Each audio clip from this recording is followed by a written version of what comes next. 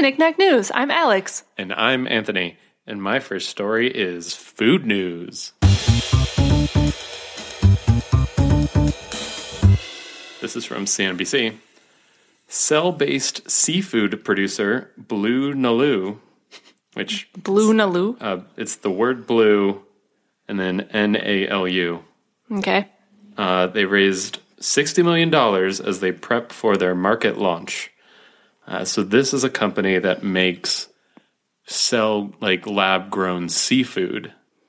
Oh. You know how I love fake meat. Well, I guess this is real meat, but it's produced in an alternative way. But yeah, this is a San Diego-based food startup that said on Tuesday that they intend to use the funds to complete their regulatory review with the Food and Drug Administration and begin testing their products in a variety of food service locations across the U.S. The company didn't disclose the names of any of those food service partners, so we don't yet know who that could be.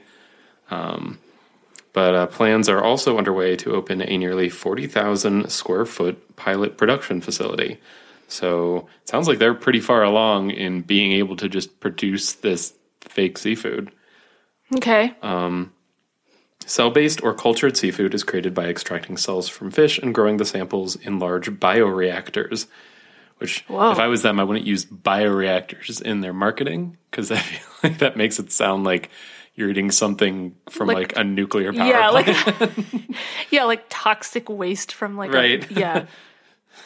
We produced energy, and this fish was the byproduct. The company plans to introduce mahi-mahi as its first cultured seafood item, followed by bluefin tuna. So, some popular fish there. Late last year, the Singapore Food Agency approved cell-cultured chicken made by Eat Just, which we did talk about on this show. The company is called Eat Just, and they got their chicken approved in Singapore. This was the first lab-grown chicken to receive regulatory approval, and the company is seeking to gain additional approvals to sell its products in other markets, including the U.S.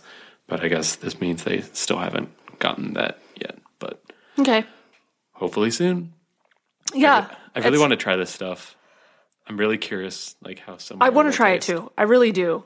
I mean, it should taste the same because it is the thing. It's just I want to try. I want to see if the texture is the same. I don't know. I'm curious. For some reason, the idea of lab-grown seafood makes me a little bit more hesitant than lab-grown red meat for some reason. But I don't know why. It shouldn't. That's interesting. It's the same thing. Just in my mind, for some reason, it's I have this feeling it won't be good for some reason. Whereas lab-grown meat, I just assume it will taste fine. Yeah.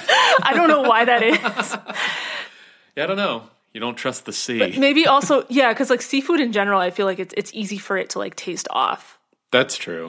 Versus just other meats, it's harder for it to be messed up, how you cook it and stuff. Maybe that's why. Yeah, I'm not a huge seafood fan either, but I still want to try it. Oh yeah, I definitely want to try it regardless. Yeah. I'm just totally intrigued by it. But yeah, that's super cool. That's the future. It's the future of food. Okay, my first story is also food news. This is from Reuters.com, and the headline is, Overcoming the Yuck Factor, Yellow Grub becomes EU's first insect food. So this is also about futuristic food alternatives. I feel like it's not the first food that's the first insect that's been eaten in the EU. It's their first, officially approved grub as a human food in the EU. Huh. By their version of the FDA. Right. That's interesting. Yeah. I guess I never really thought about that. The FDA probably hasn't said, eat these insects. They're fine. Yeah. It's officially approved now. It's the stamp of approval is on yellow grubs. Right. Mealworms may soon find their way into Europe's pasta bowls and dinner dishes. Will they? It's kind of specific. After becoming the first insect approved in the region as a human food. Wednesday's decision by the European Food Safety Agency paves the way for the yellow grubs to be used whole and dried in curries and other recipes, and as flour to make biscuits, pasta, and bread. Again, they just get really specific about this, but you can use it to make flour. Yeah. Despite their name, mealworms are not worms, but beetle larvae, and are already used in Europe as a pet food ingredient. Mm-hmm. Rich in protein, fat, and fiber, they are likely to be the first of many insects to feature on Europeans' plates in the coming years. This article also noted that people across much of the world already enjoy insects in like insect bars, cricket burgers, and other grub-based foods. But in the EU, it is not currently a common thing. I wonder how many crickets go into one cricket burger. Seems like it'd need to be a lot. They're pretty small. 20. I think it's probably more. Maybe a cricket slider. Yeah. Because we're talking about like the protein powder of it. Yeah. Right? Not like actual, like full crickets. They just take full crickets and mush just, like, them into a patty. Here. That'd be so There's weird. legs sticking out here. Yeah. The texture is gross. And then the last thing that this article just talked about a little bit was like kind of they're calling it a yuck factor, but basically just like the psychological barrier that people may have to eating insects if they're not used to that already. Mm-hmm. And they talked to some like psychologists about that or something about like, yeah, probably a lot of people won't want to eat this right now, but that will probably change as it becomes more normal. It's like, normalized in society. Mm-hmm. Especially stuff like the flour, like you wouldn't even notice. I've eaten like chips. I think I've mentioned before. I've eaten chips that are made out of like cricket flour. Oh yeah, they tasted like chips. Yeah, because we've talked about the cricket flour. Yeah, we definitely talked about protein eating bugs stuff before. And, yeah. My next story is dinosaur news.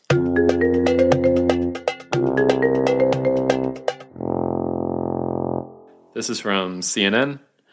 Dinosaur fossils could belong to the world's largest ever creature. Ooh. Been talking about a lot of big ancient things lately. So here's another one.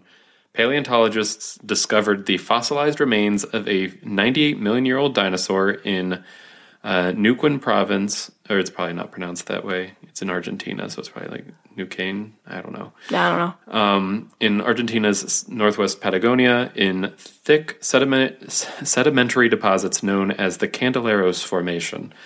A lot of words in there. The 24, as these stories tend to have, the 24 vertebrae of the tail and elements of the pelvic and pectoral girdle discovered are thought to belong to a titanosaur, a diverse group of sauropod dinosaurs characterized by their large size, a long neck and tail, and four-legged stance. So they kind of look like a brontosaurus or an apatosaurus or whatever, but they're just enormous. Okay. If you're not familiar with the titanosaur group.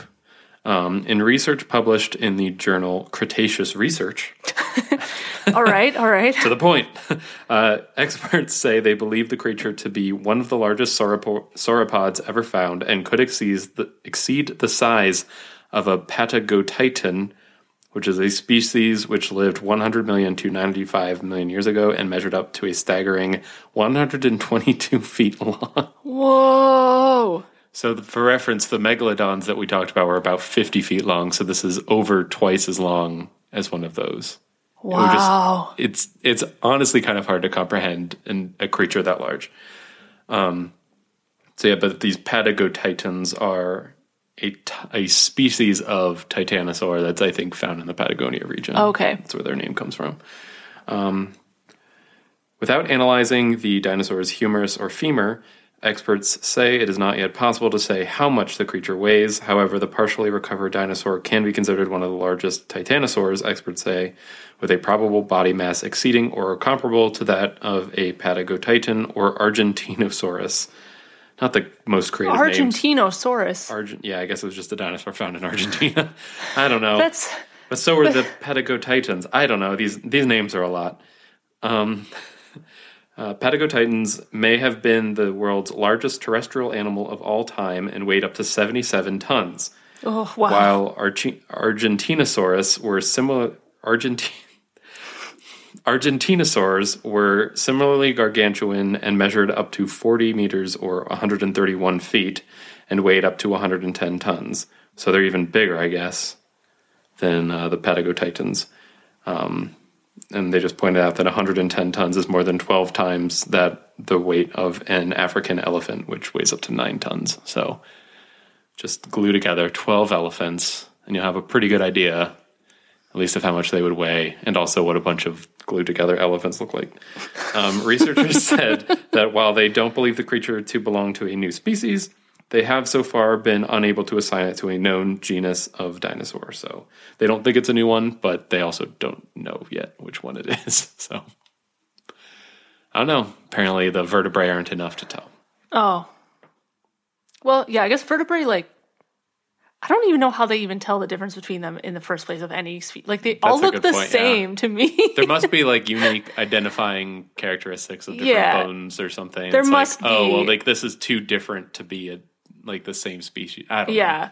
I just don't know what those are. Because when I look at vertebrae, I'm just like, yeah, that looks like a... Sure looks like a vertebra. Part of a spine. Vertebrae? Vertebra. What's the singular for that? The singular... What is the singular? A vertebral bone.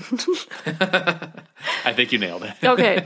Also, quick side note, going back to that journal you mentioned, what's it called? Cretaceous Research? Uh-huh. Yeah, maybe we should, subscribe to that. What do you think? I think that might be useful. I don't know. I feel like I find out about enough dinosaur news without being subscribed. That's as true. It is. Yeah. I would be overwhelmed.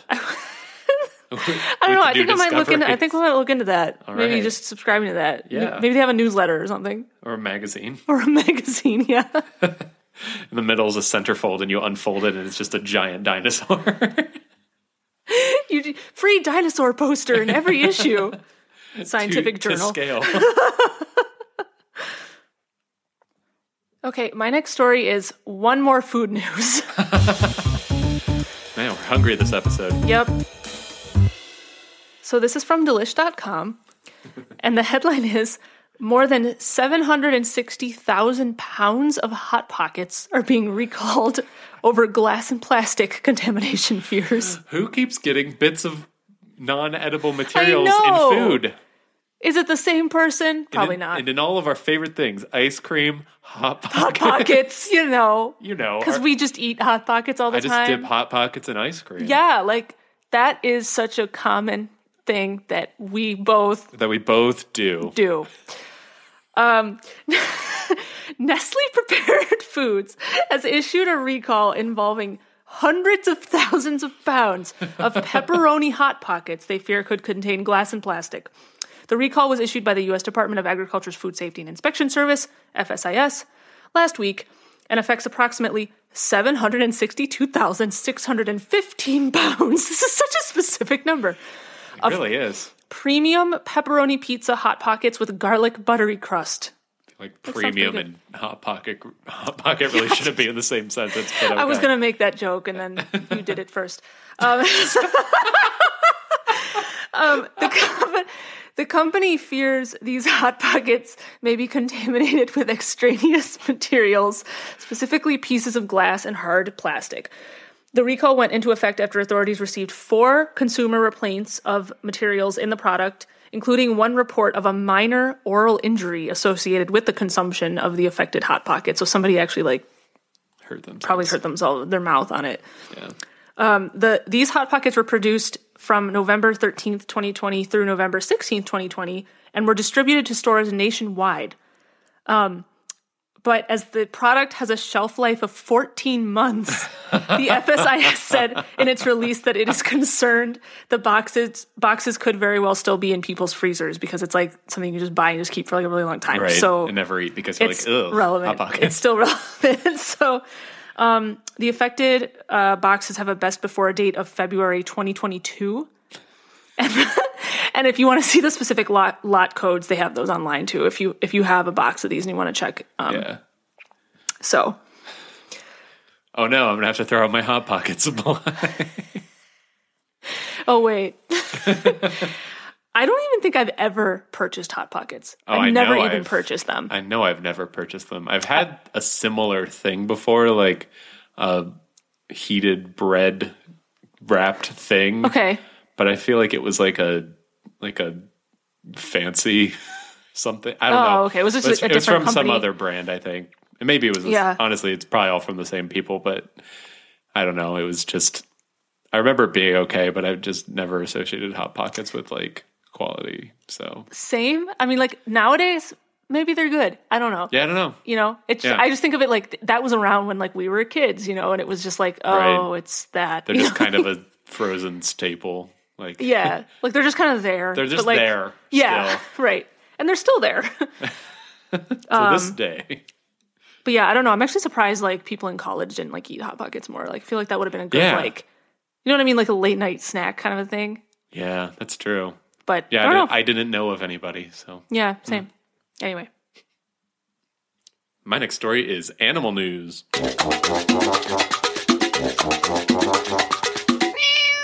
This is from ScienceAlert.com. Woo, woo. It's a science alert. The headline is, scientists just discovered 3 new kinds of carnivorous sponge in the deep ocean. Oh no. It's not the word you thought was coming after carnivorous, was it? No, it was not. It's not the first thing you think of when you think, this likes to eat meat. Oh, it's a sponge. Yeah, no, that's definitely not the first thing I think of when I think of carnivorous beings in the ocean. Yes.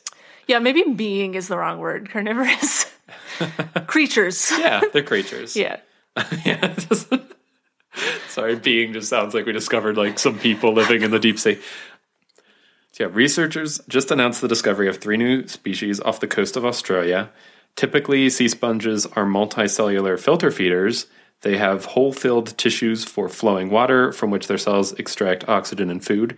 They're pretty simple creatures with no nervous, digestive, or circulatory system, but they've existed in some form for over 500 million years. Carnivorous sponges are a bit different. Some still use the water flow system and then just like actually catch meat. But others, like the 3 newly discovered species, have lost this ability altogether, and they nab small crustaceans and other prey using filaments or hooks. So they have like little things coming off of them that grab passing prey. The researchers in this study found 3 new species of carnivorous sponges, like I've said 3 times now. Nullarbora heptaxia, Abyssocladia oxyasters, and Lycopodina hystrix, which is, why are they all so different? Yeah, that's confusing. I don't know. But they're all new genera, as well as they also discovered a closely related species of sponge that isn't carnivorous called Guittara david-conry. What? Which is definitely named. That? Yes, it's the word guitar, R-A, and then the species is the name David, Conryi. So it might be like David Conryi. I don't know. But clearly named after somebody, guessing somebody who plays the guitar. I just love that all the other ones are just like Nullarbora heptaxia. Just like they sound like Harry Potter spells, and then you get to Guittara david-conry. Anyway, all these species were found at depths of between 535 and 9,842 feet deep. So kind of a wide range there. Wow, yeah. But very deep in the ocean. These new species are the first recorded carnivorous species of sponge from South Australia and increased the number of species recorded from around Australia to about 25 total carnivorous sponge species. The sponges are also prettier than you would imagine, looking a little like flowers with their spiky protrusions. And I have a picture of one of them, and they actually are kind of pretty. And carnivorous sponges were first discovered in 1995, so really not all that long ago. And the number of known species has almost doubled since those first discoveries, including these 3 new ones. Cool. But yeah, don't worry, it's not the sponge next to your sink has not suddenly become carnivorous. It does not grow. Well, that's fangs. Good. So this is Lycopodina hystrix. That's not. That doesn't even look like a sponge. Yeah, I'm not really sure how they where the classification breaks down. And this is the oxyaster one.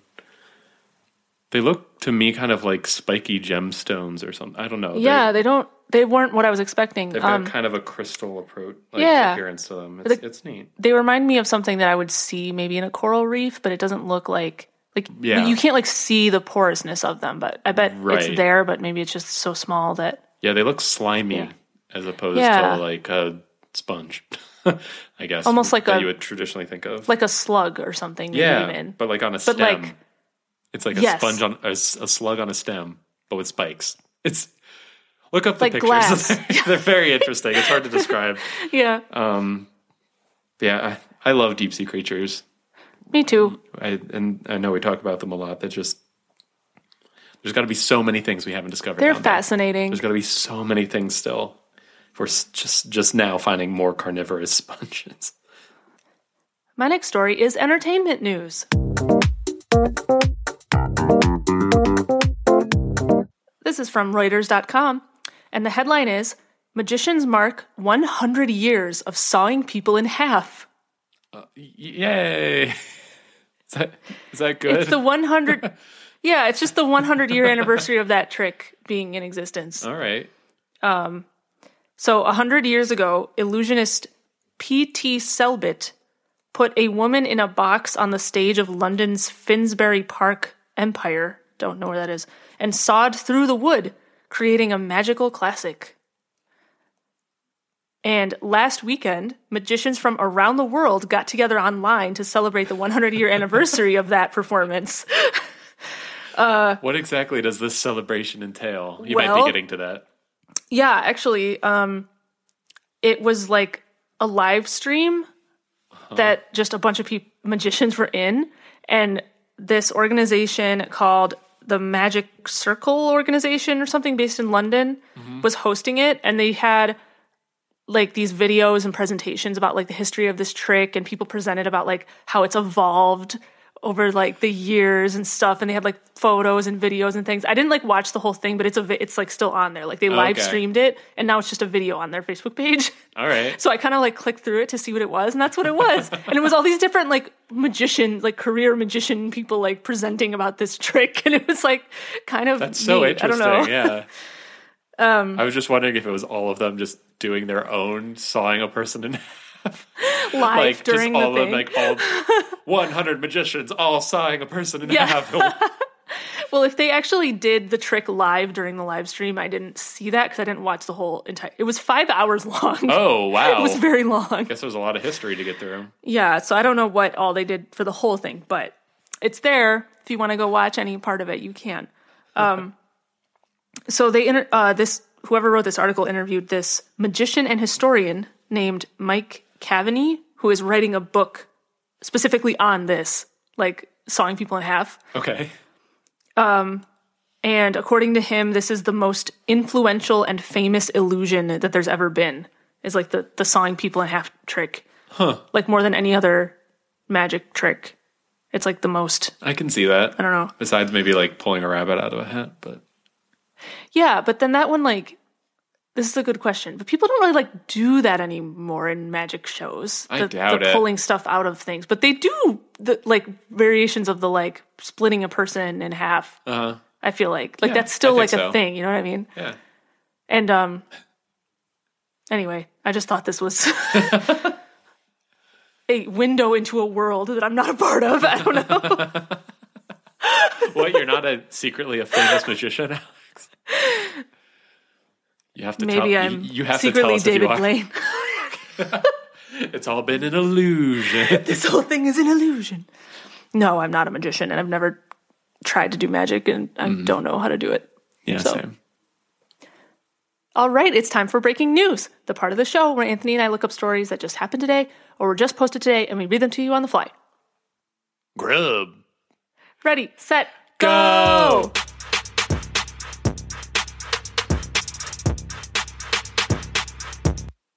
Right, I found this on NBC. Atlanta area teen stole nearly $1 million from Kroger grocery store over 2 weeks, according to police. Whoa. And if you're hearing that and thinking, how does somebody steal $1 million from a grocery store? It was not because they were stealing it from, like, they weren't stealing product. They were, like, creating fake returns, like, in this, like, computer system and, like, cashing it out that way.